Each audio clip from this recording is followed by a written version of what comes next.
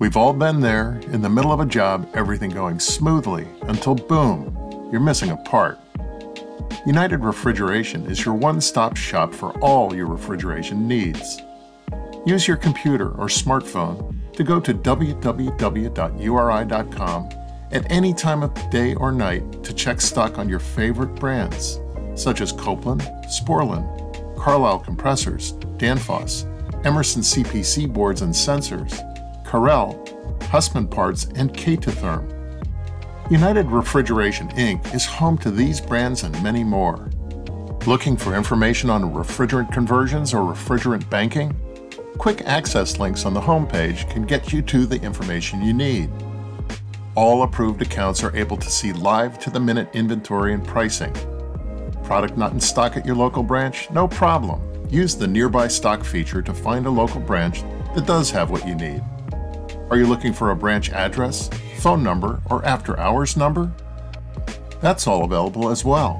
Just click on the branch locator and search for your local branch. Have a model number and looking for a replacement part? www.uri.com/ARP has a vast list of quick pick replacement parts. Just search for the model number of the equipment you're working on and click the Replacement Parts tab. If you don't have an account, click the Register button and we'll have you online in no time. With more than 400 locations in North America, each United Refrigeration branch is fully stocked for immediate pickup.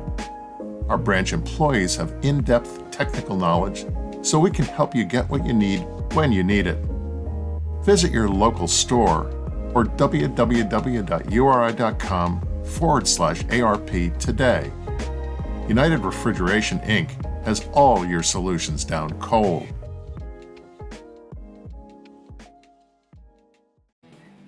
John, how can you always have the right TV for the right application without carrying hundreds of valves on your truck?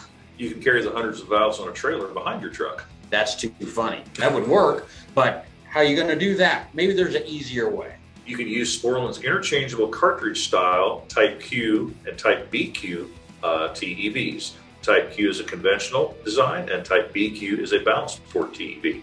Well, come on, I need easy. How easy is it? Easy as 1, 2, 3. And it serves thousands of unique applications. So what's the process? How do I put this together? First, you select the thermostatic element assembly. Then you select the body that you need. Then you select the right size cartridge for the application to get the proper capacity TEV for your application. And then I guess it should also be said you want to actually assemble those into a single valve. That'd probably be a good idea. Indeed. These easy to select and assemble valves mean you're always carrying the right valve for the right job then. If folks want to learn more, what do they do? You can go to sporlan.com and find more information on the Type Q and BQ thermostatic expansion valves. I guess that's Jim and John for Sporlan signing off. First question for August. What's the defrost schedule supposed to be for a 05DM NRG case? Please email your answer to arpgiveaways@gmail.com. Hello guys, this episode is brought to you by Fieldpiece. The tough wireless vacuum gauge MG44 from Fieldpiece is engineered to give you the reliable reading you need and the ease that you want. Confidently measure vacuums with a reliable leak-proof seal. The MG44 can be used with the JobLink system app from up to 1,000 feet away. This easy-to-read backlit LCD offers a graphical representation of the vacuum progress, even in low light or at odd angles. Visit www.fieldpiece.com for information or follow us on social media at Fieldpiece Products. Thanks again and enjoy the episode. You guys! Enough! Hey, want to hear the most annoying sound in the world?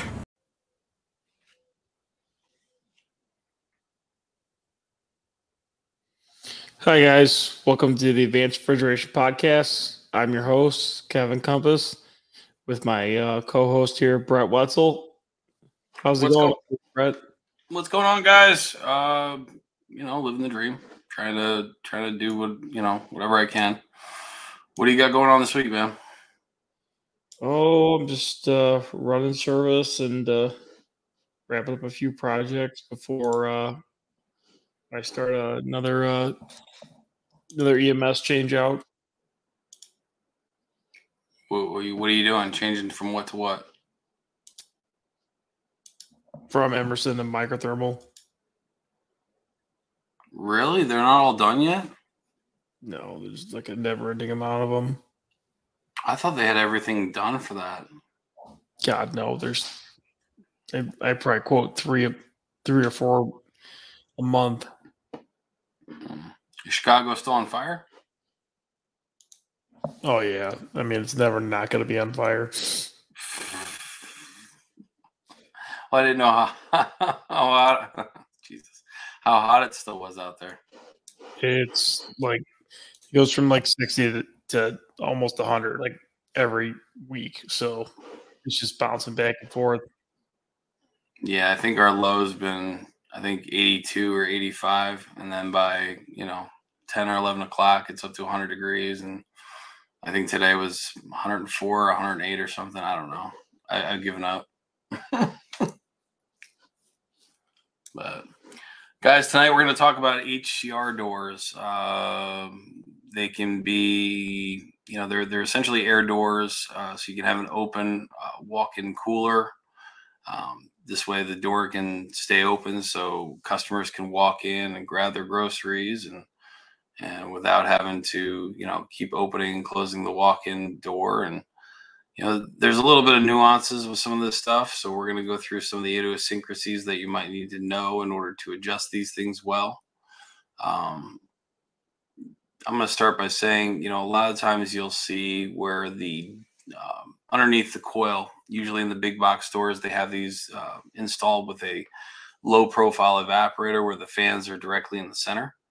And if those doors are not set up properly, it will utterly just continue to screw you. Let's just start off with they claim that these doors are 80 to 90% efficient. It's more like 35 to 40% efficient. You think? Yeah. I've yet to see one of these properly adjusted perform how they say it's supposed to perform. I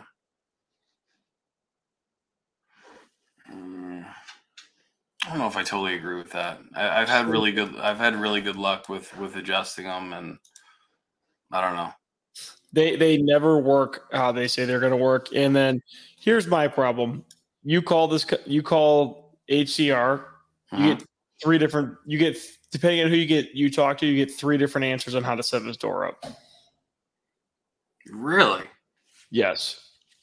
I have gotten three different answers on how to set these doors up, and I've done a ton of these, and I want to hang myself every single time I touch one. So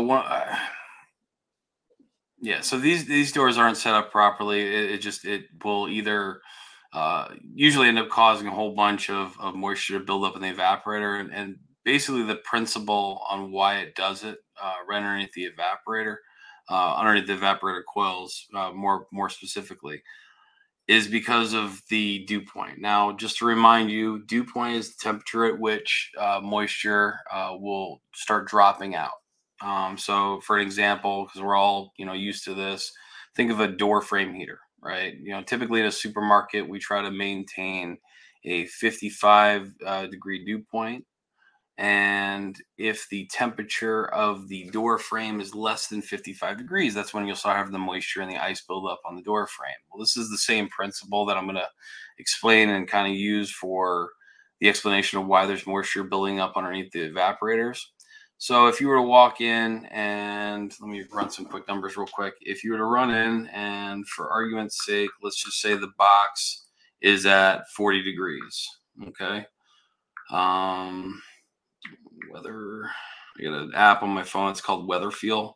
Basically, will tell you what the dew point is based off of your relative humidity and your temperature. So, for argument's sake, let's just say that the box temperature currently is 40 degrees because it's not maintaining down a temperature. We're also going to say that the humidity is exuberantly high. Let's just say it's 75%. that gives you a wet bulb temperature of 36 degrees. Now that means anything under 36 degrees, it will start to sweat. Anything over will not.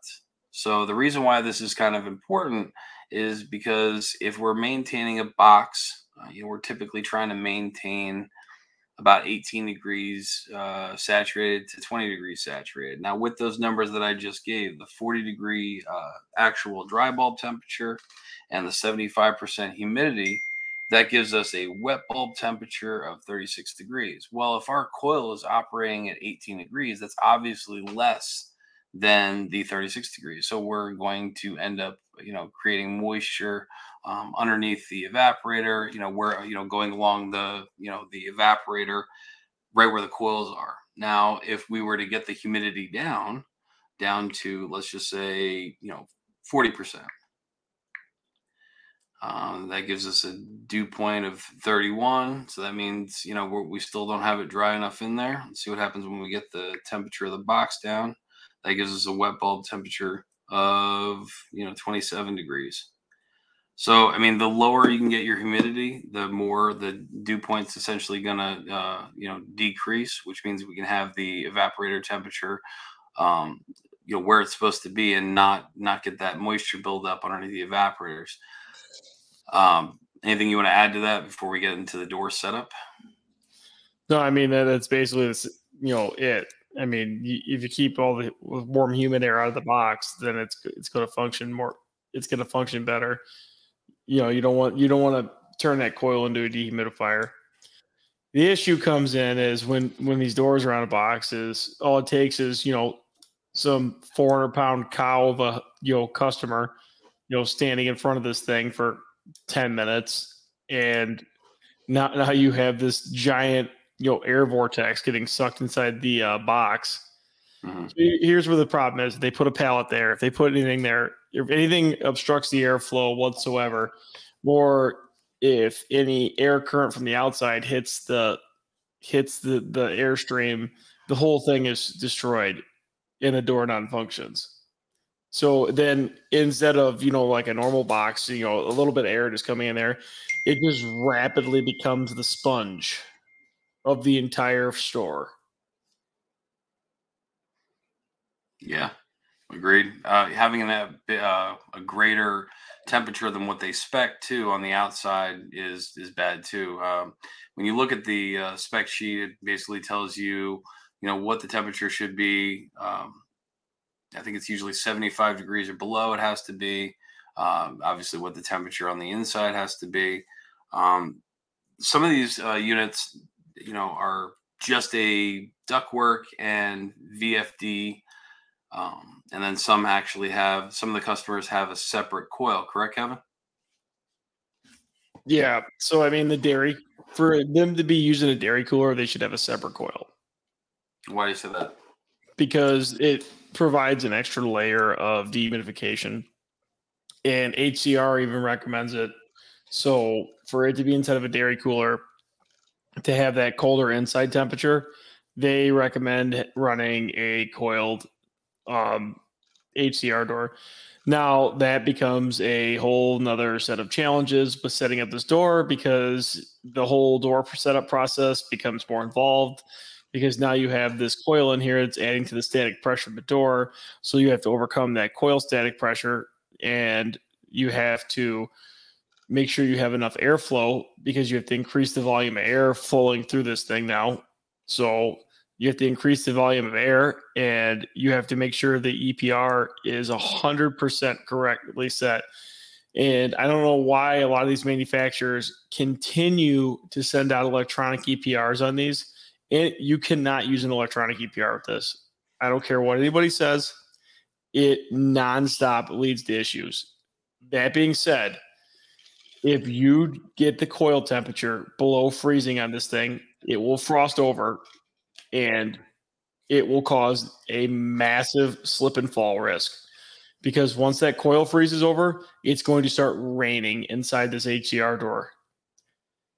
So you need to make sure that you have the coil temperature set, higher. So like we generally run like a 45-degree discharge air temp, 45 to 50 degrees. So like usually no no more than 35-degree coil temps to keep it from freezing. Okay. Now, and then the other thing with the HCR doors with the coils in them, the trapping of the drains. I see everybody messes this up. The drains have to be trapped individually. So there's two different separate drains on this thing. There's a supply and a return drain, basically. There's a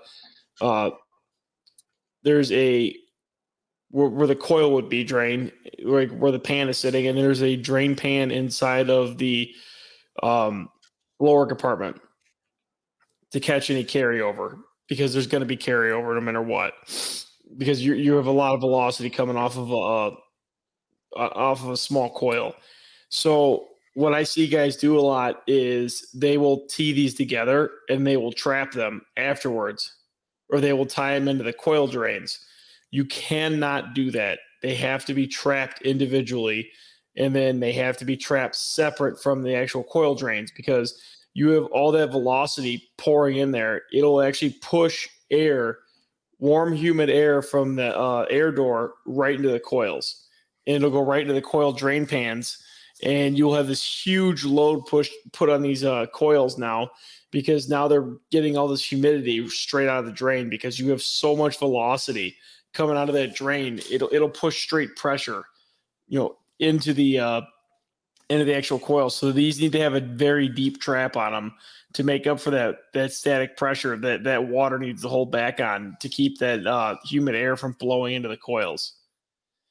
So that's one big thing I see everybody mess up, is the way they trap these. They have to be trapped individually. And then, so I have a question. So I'm kind of confused. So how many coils are typically in this HCR? Because I've only seen one or two of them, and that was like probably 9 years ago. There's just one coil. Okay, so you keep saying that you have to trap them separately. So can you elaborate on that a little bit better?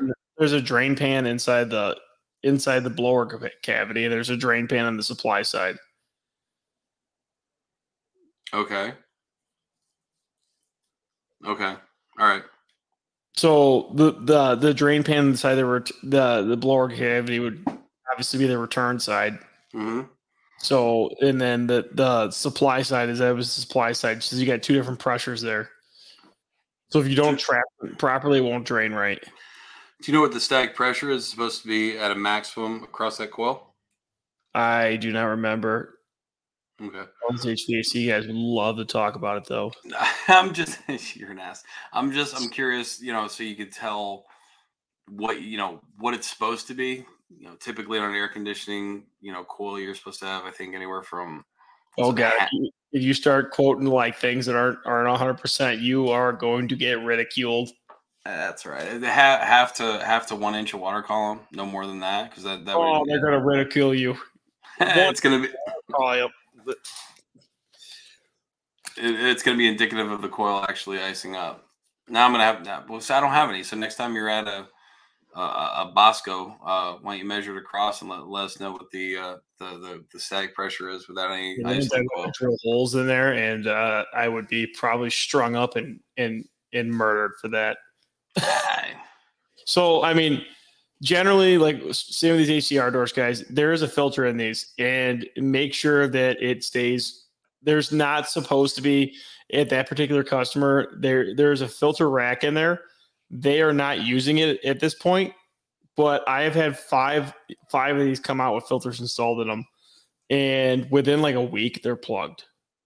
So yeah, okay. I mean, it's just a lot of volume moving in there. It's easier to clean the coil than it is to change the filter every week. It literally takes a few minutes to clean the coil in those things. I usually just hose the shit out of them with a hose. But generally make sure the coil's clean, and then make sure the supply air filters are clean on the nozzles. Make sure all the nozzles are clean. Generally there's a mesh air filter in there. So I think the one that you're talking about is the one that definitely has the coil in it. All the ones at the big box stores that are utilizing these that do not have the coil do not have a filter in them. Correct. So they just have filters on the outside. All the ones I've seen. If that. They're supposed to have like the filter on the outside. Yeah, they don't. So on the side that Kevin's talking about, the nozzle side, basically it's the discharge. There are two pieces to this. There is a inside slide damper that has to be set up a certain way before you even start. Do not touch it from the factory. What? Yes. No. I'm going to throw it to you the number one thing. Do not start adjusting things on this door until they tell you to. You void the warranty as soon as you do. 100%. You void the warranty as soon as you start adjusting nozzles and stuff. Not every single customer has HCR actually come out and adjust those doors. No, they come. So I've had this argument so many times. All those doors come factory preset. So all the angles, unless they get mangled during install, those all should be factory preset. So the gap should be 2.5 in the middle. Or I'm sorry, 1.5 in the middle, and then it should be. Is it 4.5 to 5? It depends on each. So the one that I'm speaking of is usually 1.25 in the middle. They're all the same. Every single. Then it's 1.25 in the middle and 5.25 at the top. That's the opening gap. But before you do that, you have to set the nozzle on the inside with those slides, the ones that you just said don't touch. The top one and the bottom one are supposed to be 100% open, so you loosen up that 1/2-inch nut that's in there. You slide those all the way out. The one in the middle needs the gap between to be about 1.25 inches, I believe, or 1.5 inches. And then that's when you then can adjust the actual discharge angle nozzle dampers on the outside. Do not touch any of that. It's all supposed to be factory preset. Never. I have no idea what you're talking about. Well, every single door I've started up, the spacing is always set up that way, and the nozzle is always set up that way. Every single door, the feet or the CFM is wrong, or the door is bent physically the wrong way from guys hitting it with lifts or something like that. Every single door that I started up at Costco, the louvers are preset. Trust me, I've called HCR to unload on them so many times because it says not to mess with it, and then you start messing with it. And I mean, I've gapped them a little more, I've gapped them a little less, but all that is supposedly set up from the factory, and supposedly it voids the warranty messing with it because now you take on all liability for the way the door is set up. I'm gonna have to agree to disagree. I've never had one that was set up properly, because usually I'll get the call where the box never maintains temperature, and typically the EPR is at 100%, and all the evaporators are sweating inside the box. I've never seen one set up from the factory ever. But those nozzles, so there's a certain way that you have to do it, and I'll post some pictures of how it's supposed to be. But Kevin's correct. It's the gap at the top of the actual dampers that are adjustable are supposed to be 5.25 at the top of an opening, 5.25 at the bottom. There's also a little nozzle with adjustment piece of steel in there that has a whole bunch of holes in it. Typically, you have from end to end, you're going to be one in from the very end. That should get you in the ballpark where you need to be. Same thing with the bottom.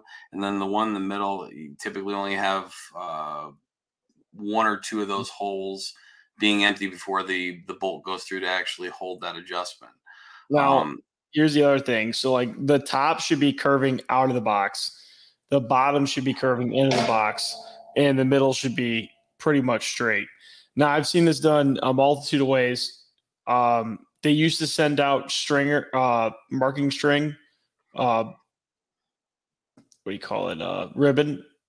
Now, yeah, it's a yellow ribbon. If you go to use caution tape, it's too heavy. Mm-hmm. Not going to work.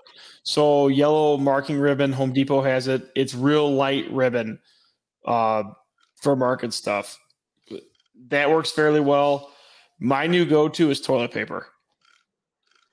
So I don't do it how they say that they do it in the thing anymore. So what I used to do, and I still do it on occasion, is I'll tie every 8 inches. I'll tie off ribbon, and do not tear the end. Slice the end cleanly with a knife, because if you tear the end, it'll fuck it all up. I don't know why it does it. Because when you rip it, you're basically making it more dense at the end. Yeah, and it makes it too heavy. It makes it too heavy, and then it doesn't flow properly. And the recommendation I have is, when you're setting up these ribbons, whether you set up 8, I usually set up 3. You have it usually about 4 to 5 inches cut before it actually hits the other side. That'll give you an accurate representation of how the airflow is supposed to be. So you're gonna feel quite a bit of carryover on the outside of the box when it's set up properly. I've never. They say you're not. Everyone that I've had working properly, there's quite a bit of carryover on the outside of the box. So what I generally do is I take a broomstick, and I will take the ribbon, or I will take toilet paper, and I will take the broomstick, and I will make it like 8 inches, or maybe, like, say if the door opening's 10 feet, I'll make it 8 feet, like 2 feet short. And I'll just carry that broomstick along the outside air current, and I'll watch the way the air current goes. The top should be curving out. The middle should be curving like more towards the straight of the door. And then the forward, or the bottom, should be curving in. Now, generally, when I see these doors set up wrong, it is the same things almost every time. For a non-coiled door, it's 46 to 49 hertz every single time. With a coiled door, it's 56 to 58 hertz every single time. No more, no less. If you're cranking them up more, something's set up wrong with the door, the louvers are in the wrong spot. If you're not making velocity, the louvers in the wrong spot. If they're too low, what ends up happening is you start falling off before you reach the end. You won't make the all the way to the end of the pass. The air's not making it all the way there. It like does this tumble, and then you end up not throwing the air into the box. You start feeling a lot more humidity coming into the box. Yeah, you'll see the bottom, specifically the bottom ribbon will kind of not be able to make it all the way across. It's usually the top ribbon is. Every time I see it, it's the top ribbon won't make it all the way across.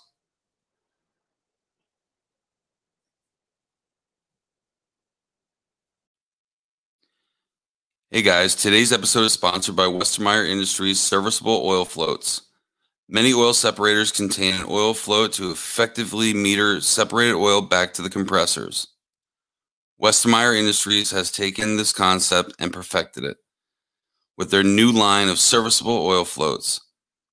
These floats feature an improved design with fewer components, allowing for greater manufacturer consistency and up to 20% increased oil flow versus their legacy models.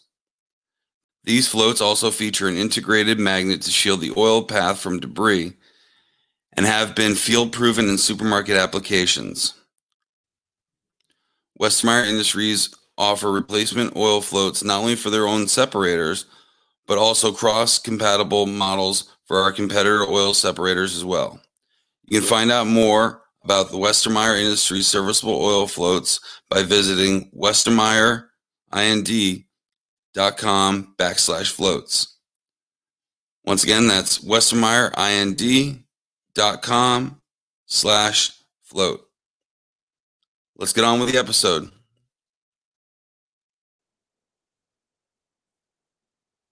And you said, yeah, so what? I'm sorry. What hertz did you say? I heard something 49 for coil, but on the low, what did you say? So for a coiled door, it's 56 to 58 hertz. For a non-coiled door, it's 46 to 49 hertz.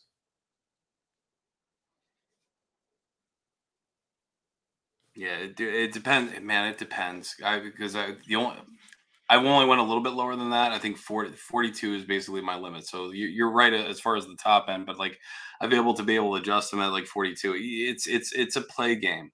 I posted, if you guys do look on the Supermarket Refrigeration Tech Talk Facebook group there, if you type in HCR and my name, you'll see one that I adjust, and you'll see the ribbons and how it was set up as far as what the throw is supposed to look like.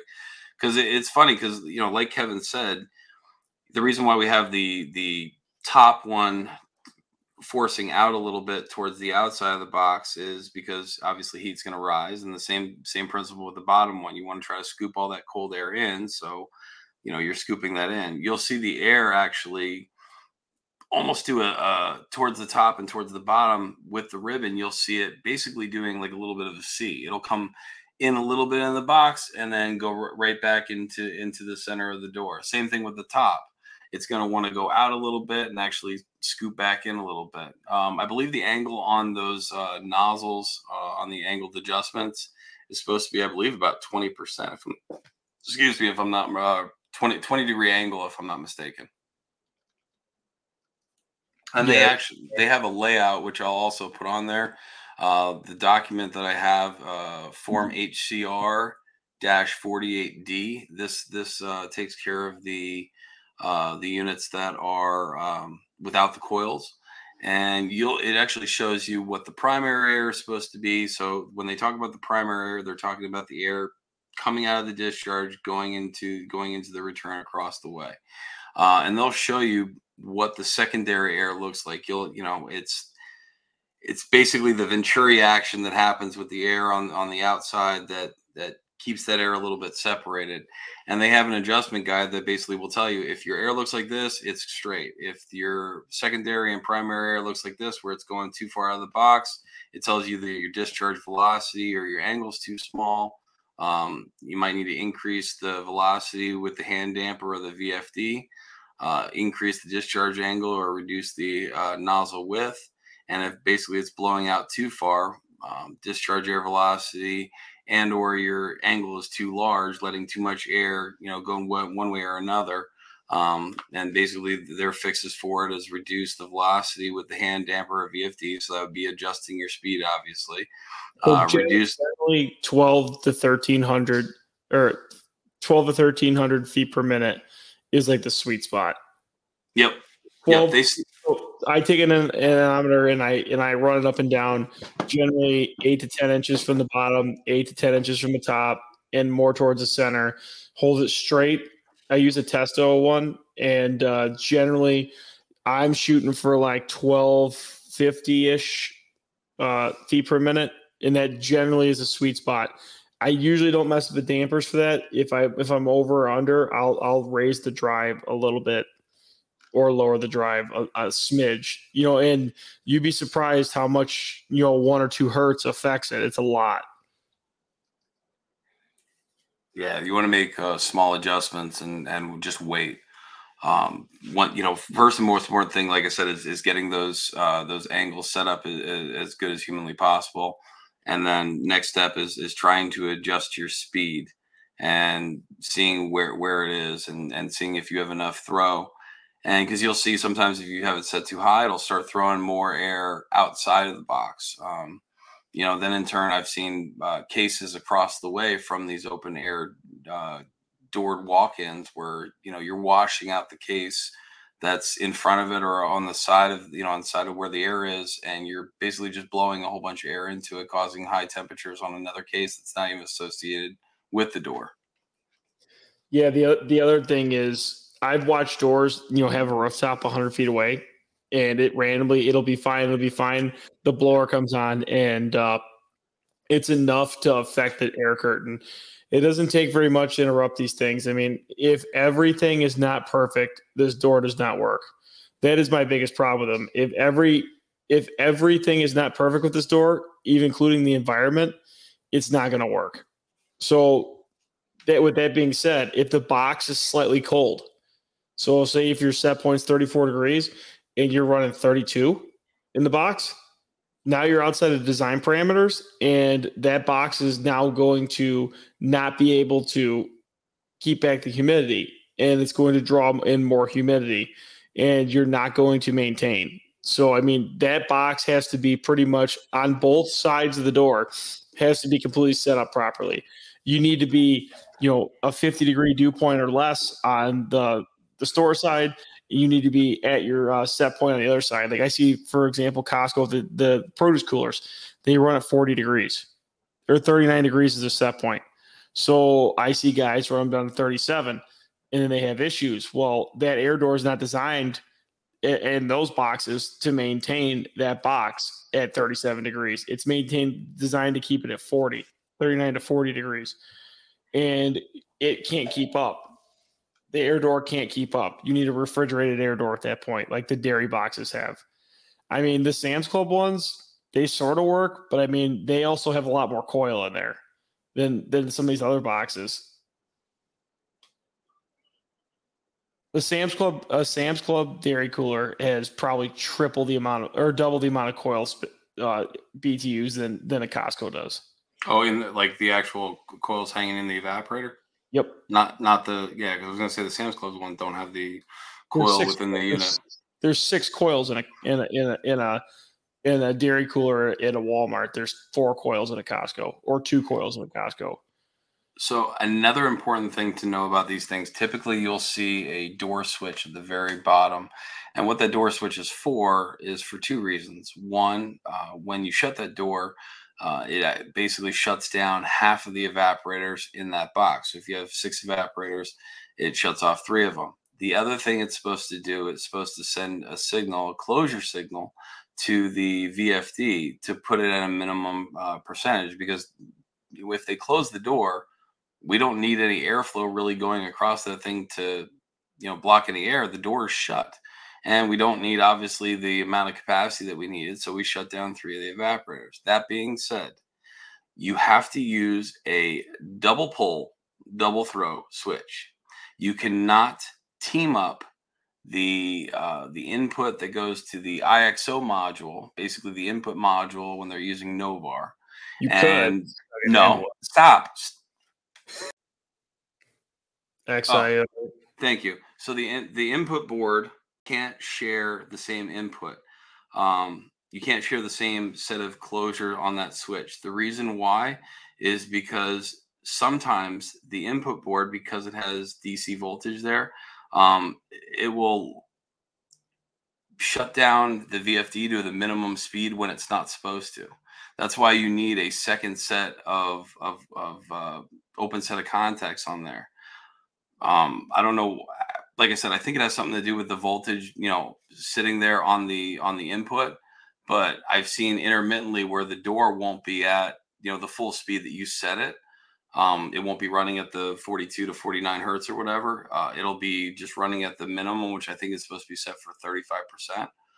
So that's why we can't share that. So make sure you have a separate set of contacts on there. Otherwise, you'll cause an intermittent where the door is not knowing what the hell it wants to do, whether it wants to be at 35% or whether it wants to be at the speed that you actually set it. What kind of VFD is on there, Kevin? Do you remember? It's a Mitsubishi. Okay. Either Mitsubishis or they're the same VFDs that they use in those. Or they're Allen Bradleys. I'm sorry, they're Allen Bradley drives, not ABBs. Allen Bradleys. Yeah, I can't remember they have a dial on there that's where you set the actual speed, and then in the program itself, I'll find that parameter. It's on the door. Yeah.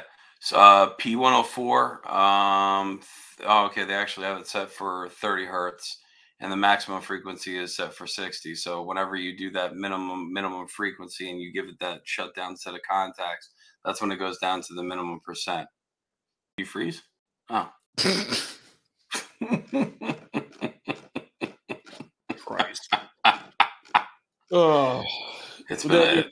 With that being said, guys, just make sure that these doors are actually set up the way they're supposed to be. I mean, you can call HCR when you have problems, but this is where I get really frustrated with this, because if you call HCR, you're gonna get 3 different answers depending on who you talk to and how to set this door up.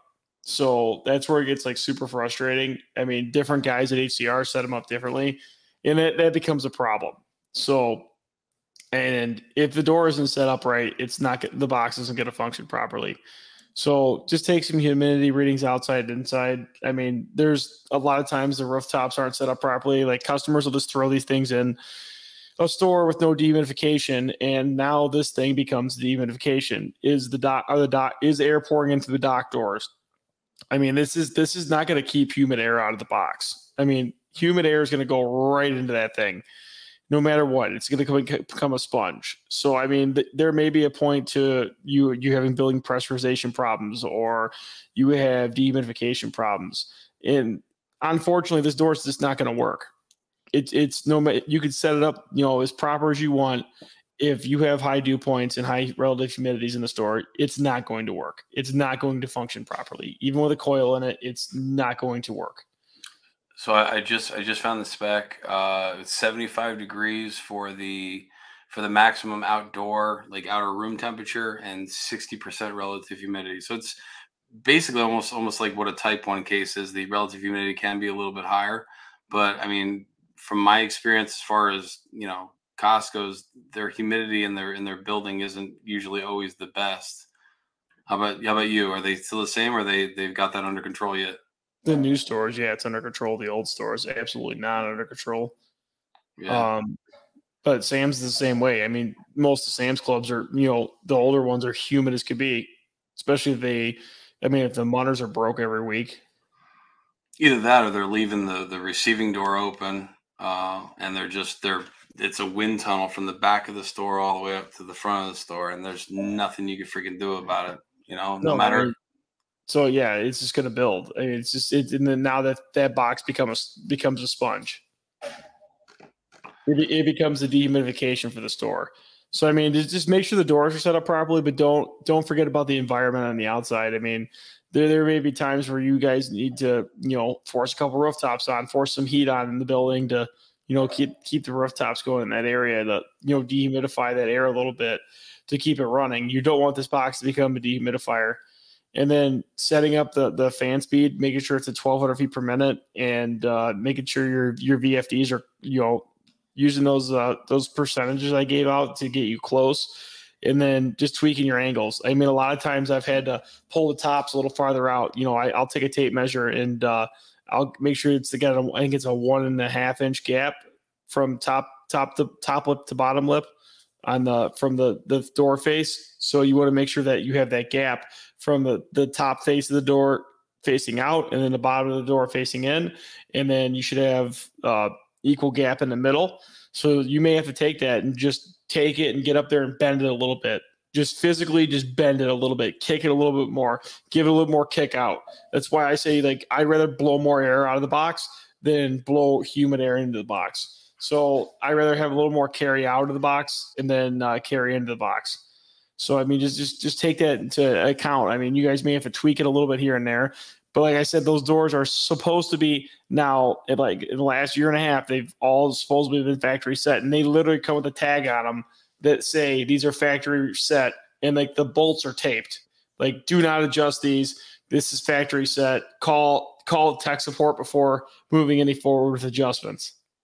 So did they just start doing that? In the last year and a half, every one of them I started up has had all those tags all over it. And I mean, they're everywhere on the top, the middle, the bottom, on every adjustment point. There's literally a tag. See, honest to God, I've never freaking seen one like that ever. The problem is because guys go in there and they start messing with these doors and they get them so far out of whack that, guys spend a day or two trying to fix them.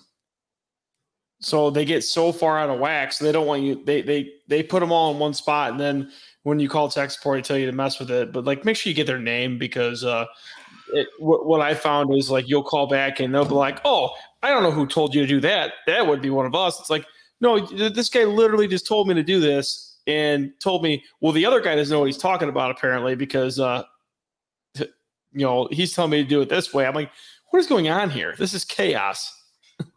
Well, they have some really good videos. I don't know if you've ever seen them on the HCR Jameson website. There's videos that give you a brief overview on how to adjust these things. Like I said, I'll be posting a whole bunch of information, whatever I got, onto the Advanced Refrigeration Podcast Facebook group, so you What about guys that can see. 70s video, like with the guy with the blue hard hat, where it's like, it looks like that 1970s safety video. Yeah, I think you're absolutely right. Actually, 100%, 100%. That's the exact video. I mean, but it's good. It's a decent video. Yeah, I had a guy was making fun of me because I was putting up pictures on one of the posts about me adjusting this door, and he puts up like the Napoleon Dynamite where he's dancing with the fucking ribbon where it looks like a ballerina just busting my balls. Brett adjusting an HCR door. By the way, don't do this while you're during business hours. If you need to adjust it, come in stupid early in the morning and adjust it then, because trying to adjust it while you have people walking through that thing constantly is the most aggravating thing ever. Yeah, that's what I do with the stick now. The stick. Yeah, I use this. I don't run the ribbons across the door anymore. I use a stick and I run the ribbon. I hold the stick in my hand, or I put the ribbon on there so I could move it around wherever. That's how HCR tells you how to set them now. Like that's Really? how. They don't want you to tie off to the door anymore with ribbons. They want you to take toilet paper and wrap it around light toilet paper, wrap it around like a broomstick, and they want you to find the air curtain that way. Yeah, I'm gonna do my Swan Lake. To be honest, the stick works a lot better because Really? because you could take like a 3 or 4 foot section, and you could just take the stick with you, and you could just walk a little bit more, and you could see the air curtain more when you get towards the end, where that you may be falling off, because the length, you could see the air curtain a little more. I've used smoke pens too. Like I've literally fogged one of these doors to see like how bad the airthrow is, and it helps big time. But obviously you can't fog a door during store hours. How do you, man? So like, are you lighting machine. the whole? Oh, okay, all right. Well, you said, hold on, because you said smoke pen. I'm like, I was like, I can't even really fog out a case with a fucking smoke pen. So I was curious on how you're doing that. I use a MAP gas torch and a Milwaukee leaf blower with a smoke pen, and it usually makes a shit ton of smoke. Really? Oh yeah, like a shit ton of smoke. Huh. Yeah, so I just looked up those specs. 5 to 5.25 at the top, 5 to 5.25 at the bottom, and 1.25 inches in the middle. And wherever the leading edge of that piece of metal is that you're using for the nozzle, the diverter, needs to be a 1/2 inch from the top edge over towards the actual door frame, and that goes the same for the bottom section. Like Kevin said, unfortunately, those pieces of metal that they use with the holes in them to set the doors up aren't actually exact as far as, you set it to this, it'll give you this gap. It's not the way it is. So sometimes you just have to legitimately just bend it out. Like if you're only getting, 4 3/4, well, it looks like I'm just going to bend that just a little bit. And it works. It works good. Just don't be a jackass and just like bend the living shit out of it, because I've seen that too. No, like I said, I'm gonna post some pictures up on the website, and I guess we'll go from there. Yeah, I mean, these doors are relatively simple, guys. Just don't let it get the best of you. I mean, they get pretty frustrating at times, but just make sure everything else is around the door is working properly before you go like bananas on the door and start adjusting a million things, because generally it's going to end bad for you and it's going to make your day worse. So small adjustments first. Yeah, the one last thing that I want to bring up. So typically when you do finally get these things adjusted, you will notice a significant difference. Like if you have a box that's really high humidity, you go to breathe in the box, and you're not getting any, can't see your breath. Once you start getting these things adjusted, it'll get stupid cold almost instantly, and you'll start actually start trying to see your breath. The other thing is, if you graph the EPR percentages, that will also give you an indication whether you're on the right path or not. you'll typically see the graph just start to bury, and actually instead of being at 100% constantly, it'll start coming down to the 20, 25, 30% range. Electronic EPRs with air doors are the worst idea ever. Why Even is that? box, because you can't control the coil temp. So this is why like Costco's, like, I think their ways of doing things are a lot better now. Like they control all the boxes off, all the coils off coil temperature now. So they're actually controlling it off a saturated temperature. So that way, when the EPR opens after defrost, it's not opening wide up and frosting the coils over, because that'll happen. I mean, if you go wide open on those dairy coils post defrost, and you're running, say, like a plus 15 or plus 18 rack, you're going to ice the coils over instantly. Because I mean, the box is it's going to run a higher RH than a normal box. So you're going to ice those coils up. So you need to have a pull down percentage in there, or you need to somehow be controlling the saturated temperature. Because if you are just running off a return air temp, I mean, I see it all the time at the Sam's Club ones. The coil where the door is blowing into the box always ices up, because that coil is generally 80 to 90% open, because it has more load on it, because that area of the box is going to have more load. So that's going to cause that EPR to open up more, and that's going to cause the saturated suction temp to lower, and that's going to cause the coil to ice. And it's this vicious cycle. Once it starts to get a little bit of frost on the coil, then it starts spitting water, and you're out there for generally a water leak. You have some water coming off the coil in the low profiles, because once that little bit of frost gets on there, it starts spitting water out of the coils. So generally you can adjust the door, but I mean, that's almost a design flaw issue with these doors. I mean, on that door side coil where it blows in a little bit, you're going to have a load increase. So not being able to control them off saturated temp, which I think the Sporlan SC3 ones are controlling off of, at least the ones I've done, they are controlling the evaporator saturation. The early ones were just controlling return air temp, and those ones had the icing issue. And also remember those coils. We talked about this before, but we always say 6 to 8 degrees for medium temp superheat on those low profile evaporators. Especially Bone and Heatcraft is the manufacturer I was talking to specifically. But you'll see, if you don't have the 3 to 5 degrees of superheat that they recommend for those particular coils, you'll have icing on the coil side that is opposite of where the pipes enter for the expansion valve. This is the reason for this is because the distributor typically on those size evaporators have about 10 distributor tubes. They're not point down, the distributor's actually pointed to the side, probably because of lack of space. And if you don't have enough refrigerant flow coming out of your expansion valve, the refrigerant's going to follow the path of least resistance. So if the distributor is sitting on the side where it's just shooting straight out and you don't have enough refrigerant, obviously that refrigerant is going to go to the lowest point. Well, the lowest point on that particular evaporator is the coil on the side of the expansion valve, where basically the top part of the distributor is not getting any refrigerant. So the coil on the left-hand side is clear, doesn't have anything on it, but then on the right side, you'll have a copious amount of ice. So just be aware of that as well. The superheat on those particular evaporators does have to be lower than what a typical medium temp coil needs to be at.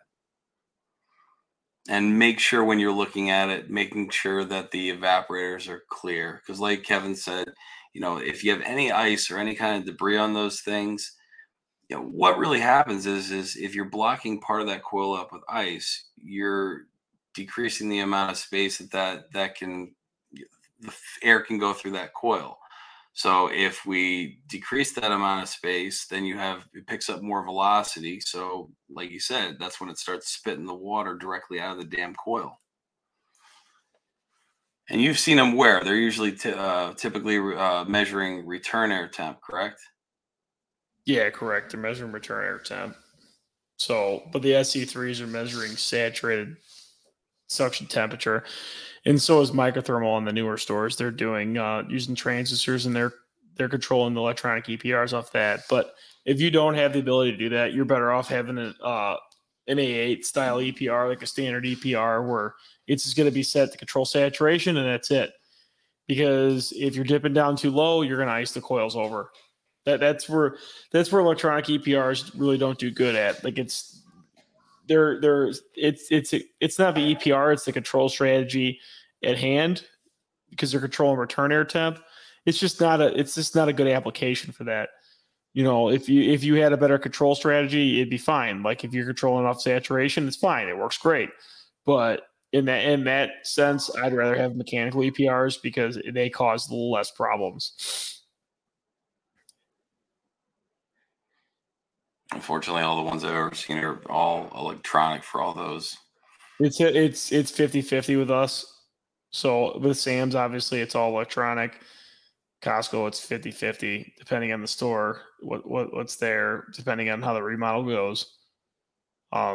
But yeah, there's a lot of stores going to these. Pretty much every Sam's and Costco in the country is going to have an open air dairy cooler. I mean, it's the new rave. I don't know. Me personally, I don't like shopping in a cold cooler, so I don't get the whole nuance behind it. But it's easier to stock and easier to sell things out of, apparently.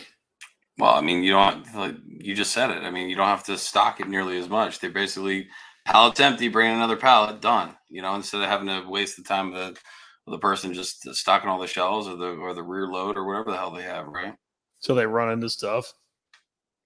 Yeah, that's the only thing. You guys will notice as you do more service on these things, you will see that the doors occasionally, like at least once a month, get hammered. So take a brand new one at a Sam's. We literally just turned a box over to him, straight masked up forklift hit. The dude hit from front of the box to back of the box.